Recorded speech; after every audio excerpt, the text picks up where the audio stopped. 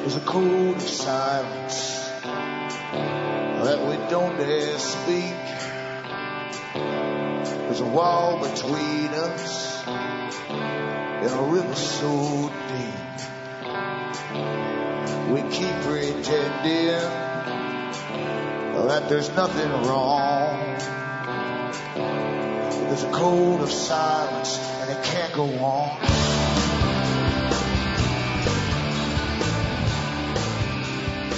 Hi folks, I'm Alan Watt and this is Cutting Through the Matrix on the 23rd of August 2012. For newcomers out there, you should help yourself to the website cuttingthroughthematrix.com, and you find over 1,000 audios for free download where I go through this history of the big system that runs the world and how they have thousands of think tanks across the planet working full time to do all the cultural changes to affect all of you, of course, and your children. And the same thing happened, of course, to your parents, your grandparents. This has been going on for an awful long time. And so if you help yourself to the audios, you find out the organizations and the foundations behind it and their big, big plans for the future. And they did publish their own books, lots of books at the beginning of the 20th century. And for those who have managed to get some of the ones I've mentioned, I'm sure they've had an awful eye-opener as to the reality of the world. Vastly different from the media spin you get every day. And pretty well everything to do with the media is spin or distraction. So help yourself to those. Remember too, you are the audience that bring me to you. You can purchase the books and discs at cuttingthroughthematrix.com. And you can also, from the US to Canada, use a personal check or an international postal money order or send cash or use PayPal. And across the world, you've got Western Union, MoneyGram and PayPal once again. So it's up to you how you want to do it. But straight donations are really, really welcome. And you'll find out how to do it, as I say, at cuttingthroughthematrix.com website. And those who don't understand the past, and truly it is a maze to even find the past, even the recent past, as they constantly change history, it's quite the chore. But when you do get into the old books, it's an awful eye-opener. Books written at the time when you're going through wars, that kind of thing. And then you look back about 20 years later and you've got a completely different version of what happened. Same as 9/11. Those who kept all the data coming out at the time find a completely different story from the official version emerged later. And we end up with all these wars. Then you find out that all the wars were planned before 9/11 happened anyway. So it's just amazing. The boys at the top have such good luck. They're always winning. They should go to the casinos. I guess they'd win all the time because they can always predict what's going to happen.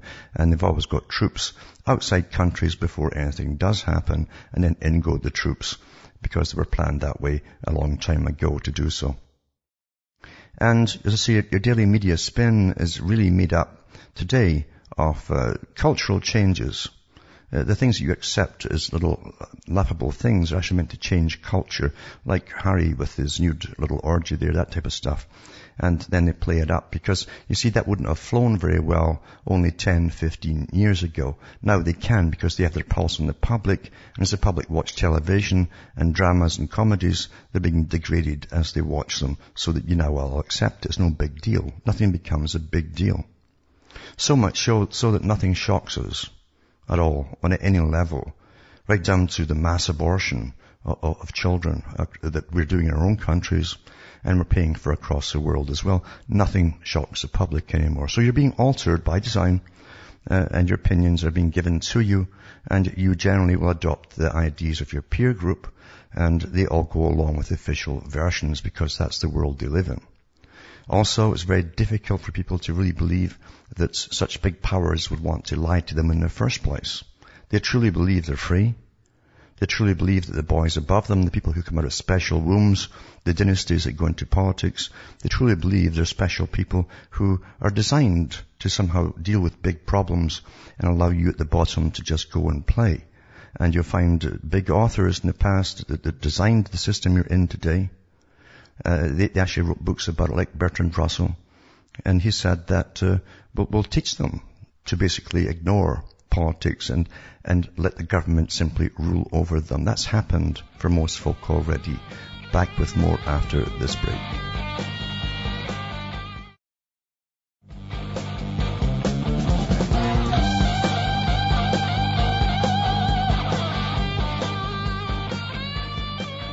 Hi folks, I'm back cutting through the matrix and talking about basically how our thoughts are given to us and our topics are given to us, so much so that Brzezinski mentioned this 40 years ago, that eventually the public would be unable to reason for themselves. They'd expect the media to do the reasoning for them, and their topics every day would be the previous day's news. And that's already happened, news and sports. And so we're given our topics to talk about. It's all very safe stuff, of course. And that's what the media is there for. Remember, the media all belong to the one organization pretty well across the world now. And it's the Council on Foreign Relations. They have a department in every country, and they own media and the journalists and the guys who come on the television and so on and give you your thoughts. But getting back to democracy has never really been defined as such. It's not got a static definition. It's elastic, you might say. And of course, over 100 years ago, those who talked about democracy coming in said that eventually only the biggest groups would have a say in anything. And people at that time, some of them thought it was just political parties, but it also meant big groups of anything, any particular agenda. And we've got lots of them out there, all paid for by the big foundations, etc. Now, this article here is to do with something that the US has already put into their books to do with birth control and I guess abortion too. And this article is put in the paper, and it says, should the government pay for birth control? Canadian doctors think so. Now, you don't elect Canadian doctors, that's your first point to remember. But they're a big group in an association. So they obviously now see themselves as a political group as well. It says the issue of government funding for contraception has fueled fierce ideological debate recently with our friends south of the border, yet here in Canada appears our own debate is stirring. What a coincidence, eh? Same time.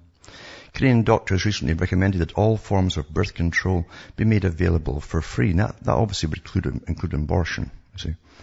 A resolution was approved Wednesday at the annual meeting of the Canadian Medical Association. As I say, this is a private professional group that you don't elect them in. And they're supposed to, mind you, take care of health. They've forgotten what they're there for. Obviously, they're supposed to be there to save life and etc. Now they're into eugenics. So they say that the Canadian Medical Association supports full coverage for all forms of contraception. And while Resolution DM5-58 passed with about 70% in favour, the issue still spurred lively discussion amongst the doctors. And it says, according to the CBC, Television Canada, the motion was introduced by Dr. Sarah Cook, a Yellowknife family doctor, who believes that birth control is not accessible enough, and that even when it's accessible, the cost is often prohibitive. Another Yellowknife doctor added that unwanted pregnancies are a far greater public health expense than birth control. So they're down to economics, you see. These doctors are supposed to deal in healthcare are down to economics and the value of life. I'm talking about economic value. The similar argument was made when several American states recently subsidized subsidies for or cut them for contraceptives, despite analysis that the cuts would cost more money than they saved, reports the National Post. Some doctors at the meeting questioned what level of government would fund the initiative. Now, what level of government does it matter? The taxpayers are the only ones who fund anything from government. It says, is this going to be a provincial or a territorial or federal program that will be available to all patients? And that's a cost that's involved, said Dr. Lawrence Coleman of Toronto. And it says, it's not yet clear how the CMA will lobby the federal government to fund contraception. Now, why would the Canadian Medical Association be lobbying the government to start with? Really? They don't ask the public what they want, you see. You see, the public really in democracy are out the picture. You're either a big NGO, non-governmental organization, funded by the big foundations with trillions of dollars across the planet, or you're a bunch like this. That's often, they don't know who's funding them, except we're all paying them in Canada. And no doubt too they'll be getting grants from Big Pharma as well, and other organizations. And it says, as providing healthcare falls under provincial jurisdiction, exactly how the CMA resolutions will be implemented is something that will continue to be debated and decided by members throughout the year. Now, it's not up to them to decide what's to happen to the general public. As I say, we don't vote these characters in. They're allowed to have their opinions, and that's that. So it says here the CMA carries a lot of weight, and I think it's great they'll be lobbying the federal governments on the issue, says Agatha Gramit-Kedzior, acting executive director of Canadians for Choice, a national pro-choice charitable foundation. So there you go. There's your charitable foundation in there, in there too, run by the big foundations to do with eugenics.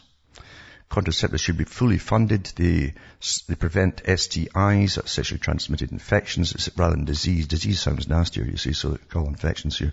And unwanted pregnancies, which cost our healthcare system a huge amount of money. And so she points out there are many reasons someone might not be able to afford birth control, be it a woman in a precarious employment situation or a young person that doesn't want their parents to know they're sexually active. Well, most of them are, because that's what's been rammed down their throats through music, television, and the comedies and the movies for years and years to make that happen, you see. Monkey see, monkey do. Anyway, Matthew Wolczewski, project manager at Campaign Life Coalition, a Canadian pro-life advocacy organization, sees the resolution as a poor financial decision. It says we're already drowning in debt and we're suffering financially, says Wojciechowski. It says we need more nurses, more doctors, better technology, but instead they're calling on taxpayers to fund lifestyle choices. And that's true. Lifestyle choices. And we don't agree with that, you see. So as I say, most people and Canadians will definitely do it. They'll say, Canadian Medical Association. Well, they're not part of government. They're allowed their opinions, but they shouldn't be lobbying for what the general public will have to end up paying for. And it's true, it's lifestyle choices. You never hear any of them ever come out, ever come out, when these things are going on, and say, well, can't we put some restrictions on maybe Hollywood? Oh my goodness, that would never happen. Never happen. And all the porn they've made sure was freely available for all children to see through the internet. Never happened. You see, we're all being guided down a path. And eventually, as I say, the system will be, like they said at the Fabian Society a long time ago, you'll have to come to them and they'll decide where you should be born in the first place if they need you. And once you're alive, you have to come to them and say why they should keep you alive. You must serve the world state. You see, that's what's coming down the pike. Now, Australia has to boost refugee numbers. War is great, you see. It floods other countries with all the refugees who naturally run out. Yeah, I would too, wouldn't you? And it says, Australia said it would increase its annual refugee intake by 40% to 20,000 a year as part of a plan to deter people smugglers, because you get people smugglers make a lot of cash off people. A lot of different people make money off war, you know. And so it increases annual refugee intake by 40%. To 20,000 a year as part of a plan to deter the smugglers. And Prime Minister Julia Gillard said the rise, which was recommended by a recent expert inquiry into refugee policy, would include the immediate resettlement of 400 asylum seekers from Indonesia as a gesture of goodwill. So that's part of the reason too they've flooded a good part of Europe is with the wars. Folk trying to get away and get out. So, and I know this is going to happen before they start the wars too. And it fulfills different parts of the purpose, the great plan too, to multiculturalize society and destroy the initial culture that was there. That came out with Tony Blair and his assistant, the Prime Minister, in the mainstream a while back. Nothing happens by chance. Nothing at all. It's all planned that way. Now, it's amazing too that there's never enough money for everything, supposedly, or hardly anything for the general public. But we've got money for wars, and it's a great industry, the war industry, massive industry. And it's all to keep you safe, of course. And that's been the ancient technique from then to the present time, is to keep you safe. And there's so much money thrown, not all stuff that's put into the air right away, or different kind of weaponry that's used right away, but a lot of it's put into experimentation for the future. Billions and billions and billions of dollars. Anyway, Chameleon 2, it says the American defense robot that can creep into rooms and then disguise itself against the surfaces. It's like something out of sci-fi. America's defense agencies released footage of the latest research project, which is a robot that can crawl onto any surface and then discreetly camouflage itself.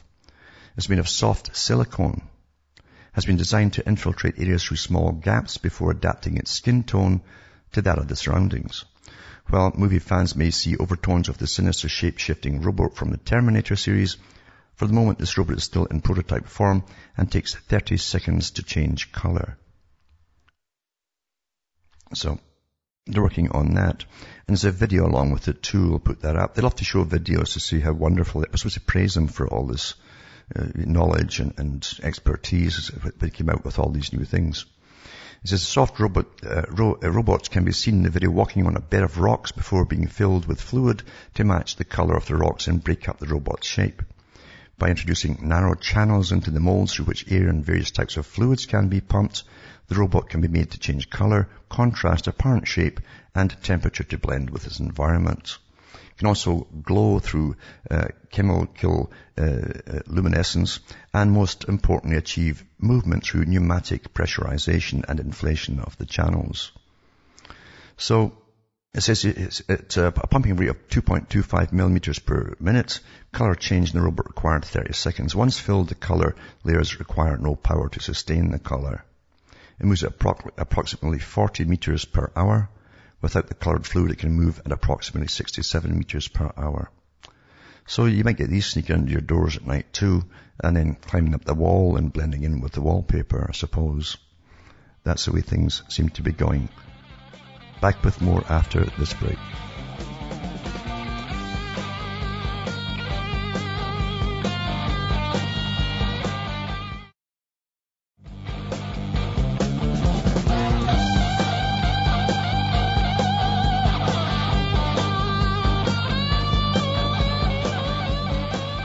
Hi folks, I'm Alan Watt and we're cutting through the matrix.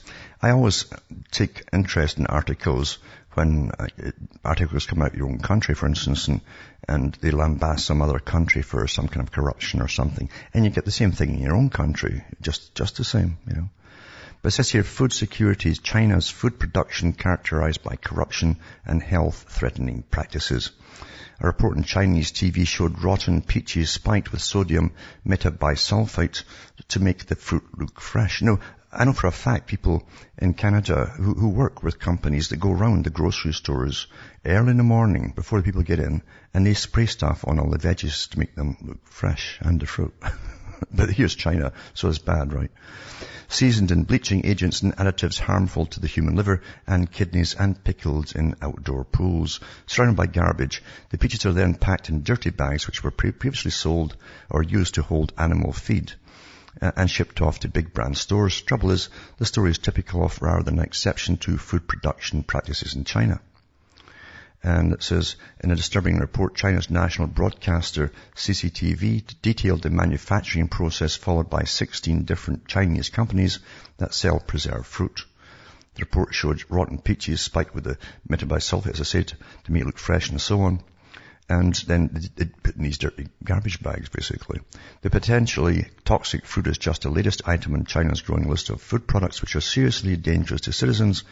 Baby formula adulterated with melamine made the headlines. That was Nestle. It was at the head of that one at the time. But the New York Times reports that other foodstuffs produced by Chinese manufacturers include meat containing banned steroids, rice contaminated with cadmium, noodles flavored with ink and paraffin, and mushrooms treated with fluorescent bleach, and cooking oil recycled from street gutters. I actually saw a program on that once where every night in the main cities, there are guys employed, and they lift up the gratings on the gutters, and the oil floats to the top. So that's where they dump all their cooking oil. And so these guys suck it all out again and recycle it.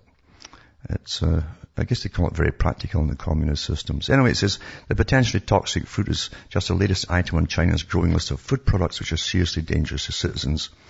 And it says, the food safety problems are a result of the country's business ethics and the failure of government regulators to keep pace with an expanding market. And they say that the poor government oversight is an indication of a deeper problem of a weakening civil or civic morality. Well, they're only copying the morality at the top. I mean, that's how all socialist, communist type systems work. Because the ones at the top, believe you me, are living high on the hog, and it's a very fixed, rigid system. In 2009, the Chinese government enacted the food safety law to prohibit the use of unauthorized additives and materials to provide a basis for food oversight from production to households. A national commission of 3 vice premiers and 12 minister-level officials was set up. The end result, however, has not been what the government or citizens were aiming for. There's so much corruption. It mentions that too. Inefficiency and corruption are widespread amongst the officials which were supposed to enforce these laws. You get a corruption too in Canada and the States and everywhere else. It happens. I've seen it. I've actually seen it in places I've worked in the past. And money changes hands and eyes look the other way. And that's how things really are in the great world. But as I say, it's always kind of funny when your country tries to lambast some other country when they're doing pretty much the same kind of stuff. And this article too is from the UK listeners. It says, have your say on the draft communications data bill. I'll put this up tonight. It's a joke because you don't have any say, but you can always complain.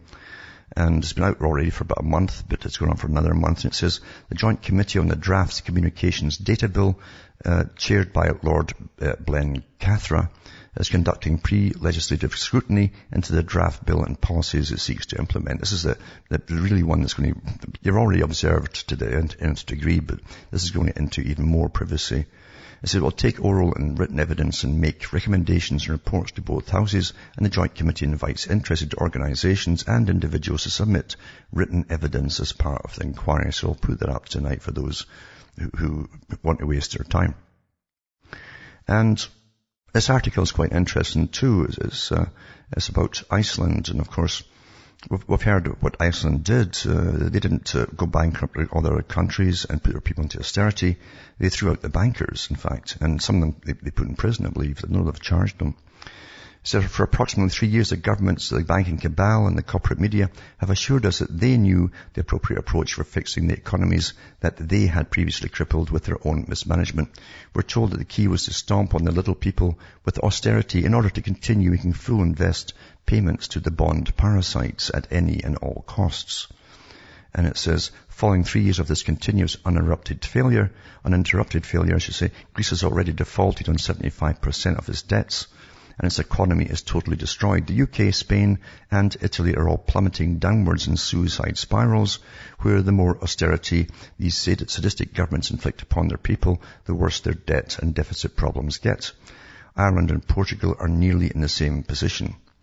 And it says, now in what may be the greatest economic mea culpa in history, we have the media admitting that the government banking propaganda machine Troika has been wrong all along. They've been forced to acknowledge that Iceland's approach to economic triage was a correct approach right from the beginning. What was Iceland's approach? To do the exact opposite of everything the bankers running our own economies told us to do. The bankers naturally told us that we needed to bail out the criminal big banks at taxpayers' expense, and they were too big to fail. Iceland gave the banksters nothing. And I'll continue with this when we come back from this break.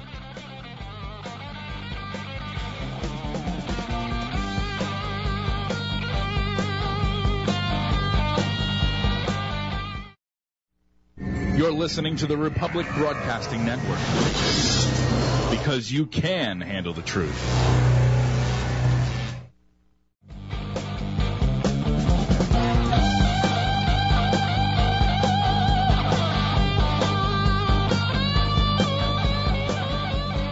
Hi folks, I'm back cutting through the matrix, talking about Iceland and what they did to deal with their crisis that the bankers caused, of course. And it says the bankers told us that no amount of suffering for the little people was too great in order to make sure that the bond parasites got paid at 100%, 100 cents on the dollar. Iceland told the bond parasites they would get what was left over after the people had been taken care of by their own government. The bankers told us that our governments could no longer afford the same education, healthcare and pension systems which our parents had taken for granted. Iceland told the bankers that what the country could no longer afford was to continue to be bloodsucked by the worst financial criminals in the history of our species. Now, after 3+ years of this absolute dichotomy in economic policy making, a clear picture has emerged, despite the best efforts of the propaganda machine to hide the truth. And so 3 pages to this, and I'll put this link up tonight, and you can go through all the rest of it for yourselves, to see how they actually got out of it and how they're coping today. And the countries, of course, that didn't fight back in any way, and then they sat back and watched the big crooks being rewarded with your tax money and bailed out. You find that this is what's happening in Italy and Greece and elsewhere. It says a 50-year-old man died Sunday after setting himself on fire outside the Italian parliament to highlight his struggle with unemployment, police said. Angelo De Carlo suffered 85% burns after the incident in front of the lower house of parliament, the Chamber of Deputies, in central Rome during the early hours of August 11th. Police nearby put out the flames with fire extinguishers and took him to the hospital. The widower was facing economic difficulties after losing his job and has struggled for years before that with temporary work contracts that offered little protection or benefits, according to media reports. It's always the ones at the bottom that get hit the first, actually. They're the first to get hit, and the hardest too. Italians are grappling with recession and rising unemployment when facing higher taxes and state spending cuts introduced by the government to try and help rein in Italy's massive public debts, so that the big guys that are too big to fail, of course, can go on having their big, massive lunches with each other and conspiring to pull off the next con. This article here, too, is to do with U.S. intelligence tests, and they're using crowdsourcing against its experts, it says. It says that might large groups be better predictors of wars and terrorism than analysts in government spy services? It says 9 years ago, the Congress blocked a Pentagon agency from setting up a website that would have allowed anyone with a credit card to bet on the likelihood of foreign assassinations, coups, and terrorist attacks. The idea was to take advantage of the wisdom of crowds, a social science maxim that contends the average of a group of forecasters under certain circumstances tends to be more accurate than even the most knowledgeable single forecaster. But lawmakers worried the proposed predictions market could allow terrorists to profit from their own misdeeds, kind of like the bankers.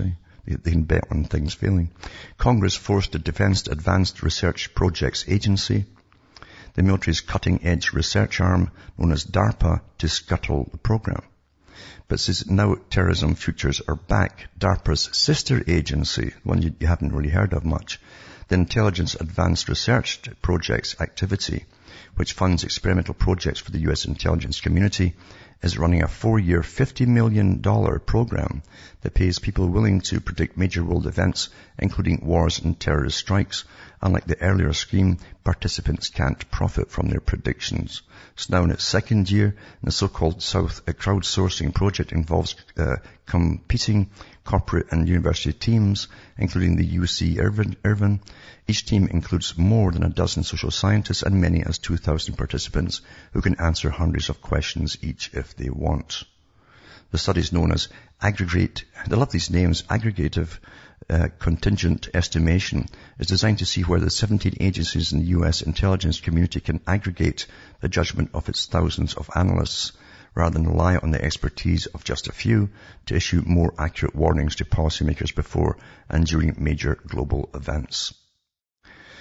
As you see, participants in the project gave their best guesses on whether the Free Syrian Army, the ones we all employ to go over there and overthrow Syria, will gain control of Aleppo, for example, or whether Kim Jong-un will resign as leader of North Korea before April the 1st, 2013, etc., etc. But there are a whole bunch of universities into it, including the University of Pennsylvania and different ones. And so they're getting everybody into the spy game. And it's a bit of a joke when you've got long-term policy already made. Maybe the whole thing's to find out how many folk will clue in of what they want to do next according to the agenda. Because it's all an agenda, And this is an article too about possible civil war in the U.S. And it says a Lubbock County, Texas judge, the Panhandle County's chief administrator, is asking for a tax increase to hire deputies for the inevitable civil war he believes would follow President Obama's re-election. The way he puts it, Judge Tom Heads wants to prepare for the worst, which to him means civil unrest, civil disobedience, and possible civil war, according to a report from Fox 34 Lubbock.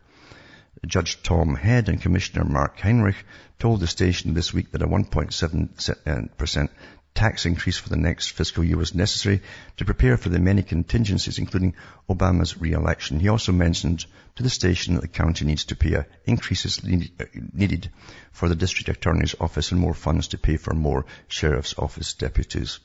He's going to try to hand over the sovereignty of the United States to the United Nations. This is what the man said. And what is going to happen, what's going to happen when that happens? Heads asked the station during a Monday interview, I'm thinking the worst, such as civil unrest, civil disobedience, civil war perhaps. And we're not just talking a few riots here and demonstrations. We're talking Lexington, Concord, take up arms and get rid of the guy. Head also seems to fear the retaliation of such civil unrest. And he says, now, what's going to happen if we do that? If the public decides to do that, he's going to send in United Nations troops. I don't want them in Lubbock County, so I'm going to stand in front of the armored personnel carrier and say, you're not coming in here. I remember it was Kissinger said many, many, many years ago, when they talked about the United Nations troops coming into the United States one day, and he says, under the right circumstances, the people would welcome them in. And you should ask yourself why he was saying that, giving that speech in the first place. And that was in California, I think he gave that speech. He says, and the sheriff, I've already asked him, I said, you're going to back me? He said, yeah, I'll back you. Well, I don't want a bunch of rookies back there. I want trained, equipped, seasoned veteran officers to back me up. The station reports that the tax hike will provide an additional $832,433, coupled with $2 million in cuts to make the numbers work. So, there you go. Who knows? I know that there will be civil unrest down the road because we're all turning into third world countries, whether we recognize it or not. The signs are all around you. I mean, you've got senators that want to bring in big, hefty sentences for people who are stealing metal now. They're even stealing the metal from graveyards because the economy is kaput. Kaput. It's all overseas. And that was the plan when they signed the deal with China a long time ago. Article came out too to do with be careful who you follow, because you'll find behind all the uprisings and so on, and always behind terrorist bombings inside the US, you've always got the FBI. And it says, man who armed the Black Panthers was an FBI informant, records show. And it says that the man who gave the Black Panther Party some of his first firearms and weapons training, which preceded fatal shootouts with Oakland police in the turbulent 1960s, was an undercover FBI informer, according to a former bureau agent in an FBI report.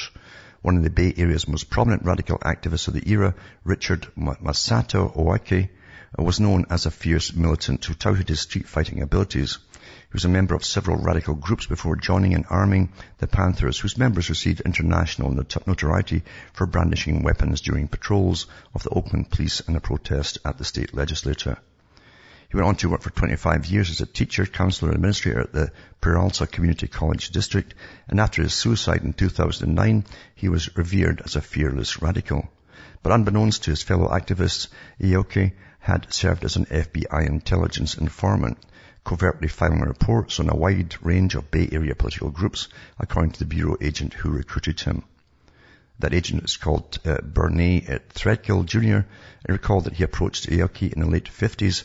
About the time Aoki was graduating from Berkeley High School, he asked Aoki if he would join left-wing groups and report to the FBI.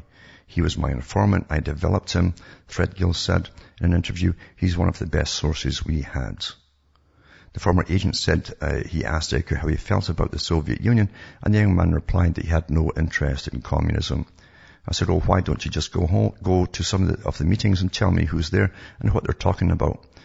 Very pleasant little guy. He always wore dark glasses, he says. So, see, they can tell you this many, many years after the fact, because there's official secret acts and time limits to all these things. And they tell you way after the fact when most of them are dead and no one cares anymore. But the same techniques are being used all the time. So those out there, especially young guys who are going to get radicalized by people, be very, very careful, because you're getting set up. It's the same everywhere across the world, Canada, Britain, you name it, especially in this day and age. Don't follow anybody. And here's the article actually here to do with metal being stolen in the States. And Britain has got pretty bad too. They're even stealing the lead sheeting under the roofs of churches over in Britain now, because it's just dire straits. So Schumer aims to make metal theft a federal offense. Critical infrastructure isn't just under electronic assault, according to one New York lawmaker. It's also being physically assaulted by metal thieves cutting away at bridges, gas lines, and other facilities in search of a quick buck. As scrap metal prices skyrocket, metal thieves pose a potentially dire threat to the nation's bridges, water and gas lines, and electrical systems. You see the price of copper these days? I mean, it's sky high. Schumer appeared at a press conference at Syracuse, New York school where metal thieves had stolen copper air conditioning lines, causing thousands of dollars in damage. And it says it's introduced legislation that makes stealing metals such as iron, copper, and other metals a federal offense. I mean, it really is going through the roof. But as I say, it's happening all over the place because the economy is kaput. And when that happens, crime rises. People will survive one way or another. You know, that's just the way it is. And I've mentioned before about neuroscience. It wants to create itself as a proper science. Most sciences are really full of nothing but theories and guesses. A theory is just somebody's guess that they all agree is a good guess. So anyway, neuroscience, since it's pushing itself up there, has put different videos up there on trying to get psychopaths off with easy court sentences. They can't help it, you see. And neuroscience, you see, can help prove that, you see. And so here's another article on it. It says, biology gives American psychopaths a legal break. I knew this was going to happen years ago. Criminal psychopaths in the U.S. whose lawmakers provide biological evidence for their brain condition are more likely to be sentenced to shorter jail terms than those who are simply said to be psychopaths, according to new research. So just saying it's a biological condition at the courtroom is going to get a linear sentence. It says, a study published in the Journal of Science found that if judges were told that the criminal was a psychopath, they considered it an aggravating factor. But if they also heard a biological explanation for the disorder, they gave the shorter sentences. Researchers from the University of Utah who conducted the study said the findings were surprising and worrying, and external experts said they had problematic implications for how brain science might affect criminal justice in the future. And that's where they're trying to get into everything, especially the justice system, with all their theories, you know. Just in the coming years, we're likely to find out about all kinds of biological causes of criminal behavior. So the question is, and this is an old communist idea, by the way, that there have to be biological causes for criminal behavior. You see, that's why if you're a psychopath and a criminal, you got a very light jail sentence in Russia. But if you spoke out against the government, you were locked away for life and probably killed. So the question, see, under their belief system, anyone can be retrained. You understand? So the question is, why does the law care if most behavior is biologically caused? Said Tenniel Brown, an associate professor at the University's College of Law. And Sina Fazil, clinical senior lecturer at the forensic psychiatry in Britain's Oxford University, note there are already known biological bases for many disorder criminals suffer from, including drug abuse, alcoholism, and antisocial personality disorder. So if psychopathy reduces your sentence because it has a biological basis, why shouldn't these other more common conditions also result in reduced sentences? See how it affects everything else? You see? And the Utah team carried out a survey of 181 judges in the U.S. who were given a hypothetical case of aggravated battery to consider. They found that when judges were given a biochemical explanation for a criminal's psychopathy, they saw this as a mitigating factor and reduced the sentence on average about a year. Now, they haven't found any biological or biomechanical reason for it at all. They really haven't found it. And even when they say there's a certain part that's a different size in the frontal lobe of the brain, it's literally smaller in psychopaths, it doesn't mean all psychopaths commit crime, by the way. There's lots of psychopaths out there and who are professionals in surgery, or a lot of them in academia, and definitely a lot in politics, you see.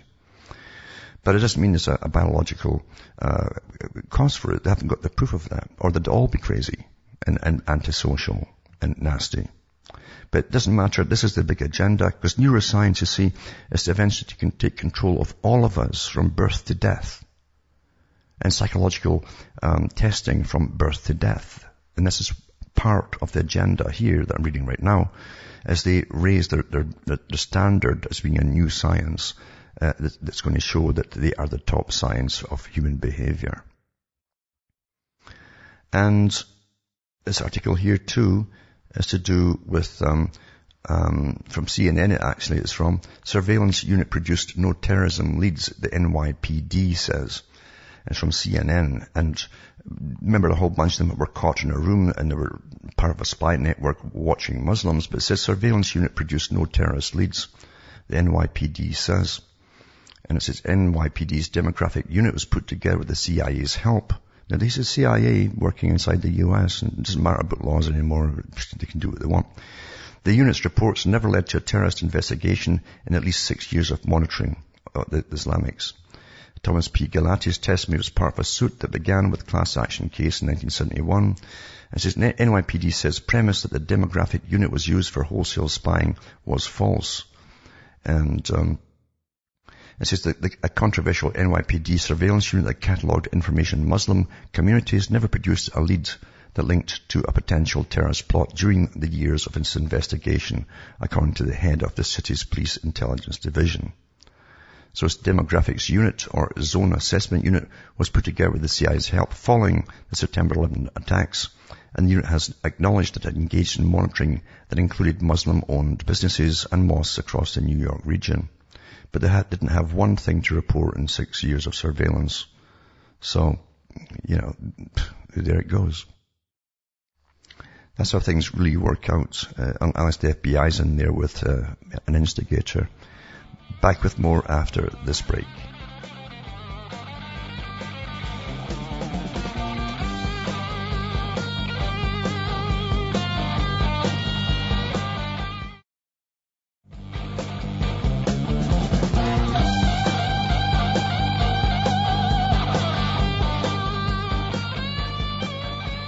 Hi folks, I'm Alan Watts, and I've mentioned many times about this big system and how they decided a long time ago to use socialism or communistic style bureaucracy to control all the people through numerous ways from birth to death, and all data will be kept on you, etc. And government officials and agencies will rule your life all through your life. That's already happened, of course, and that pleases the fascists on top, the big bankers that run the whole system. And it says here's an article here which shows you how the chaos of globalization affects everyone, especially those who really need the cash. Because in Britain, they have a winter fuel allowance. It's only £200 they get for pensioners. And I've read articles year after year here how many thousands die in Britain in their homes, pensioners, because they can't afford the bills. And that's acceptable now to the government, you see. It's acceptable. They're over the hill. They're not paying taxes anymore because they're pensioners. They're paying low taxes, but they're pensioners, and they're not consumers anymore and producers. Remember, the United Nations definition of a good citizen, world citizen, is a producer and consumer. Once you're retired, you're no longer a producer. But it says pensioners will have to take a temperature test before claiming their £200 winter fuel allowance after the European Union ruled that the British expatriates in tropical countries are also eligible for the heating benefits. So it's going to take more money away from folk living in Britain to get folk who've moved off into the hot countries. They get paid as well. Ian Duncan Smith, the Work and Pensions Secretary, has promised to fight the ridiculous EU ruling that cost the UK almost £100 million per year. They're still in it. Britain doesn't really have, this parliament they have in Britain is just a sham. They're under this massive Soviet system of the EU. It says the diktat, and that's what they call it, diktat means 444,000 expatriates who have spent most of their working life in Britain would be eligible for the payments. Currently only 73,000 who currently get it because they still live in the UK when they retire. It says, but Mr. Duncan Smith is now planning to bring in a new rule saying the payments can only go to people living in cooler climates. The winter fuel payment is about helping British pensioners with heating costs, he told the newspaper. It's ridiculous. It's ludicrous. We could have to pay more pensioners in hot countries. That's globalization for you. That's your socialist system. And that's how it goes, folks. And another article I'll put up tonight too, and going to cuttingthroughmatrix.com to get all these articles, is about Ritalin, and it's called Raising the Ritalin Generation. And it says, here's an example about a child who was diagnosed, 8-year-old boy, of course, with the usual 8-year-old boy's energy. And then he was, the school teacher suggested an evaluation. School teachers don't like boys with a bit of energy and stuff. They don't sit like little girls, but in a socialist system, they've all to be the same now. It says, but the third grade teacher suggested an evaluation. It says, once you start looking for a problem, someone's going to find one. An attention deficit has become the go-to the diagnosis type, increasing by an average of 5.5% a year between 2003 and 2007, according to the Centers for Disease Control and Prevention. That's not a disease.